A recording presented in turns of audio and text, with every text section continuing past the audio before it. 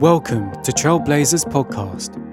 We're the youth of SGI UK, a socially engaged Buddhist movement, and we're sharing a daily podcast of hope, inspiration, and trailblazing spirit every day until the end of October.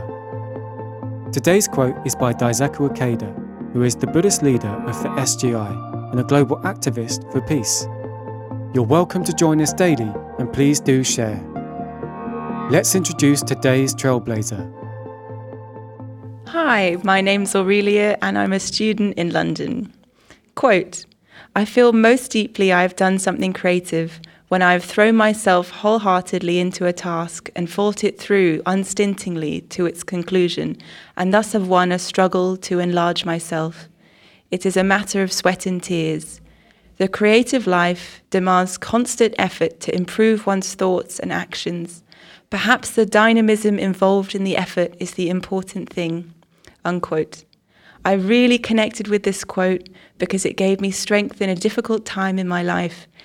It helped me realize that even when you are in a really dark, confusing place, if you continue and muster even a small bit of hope, that is what matters. You will face many struggles in life, so creating this pattern of giving yourself kindness and hope in the moment will create a positive pattern for the future. This has been SGI UK's Trailblazers podcast.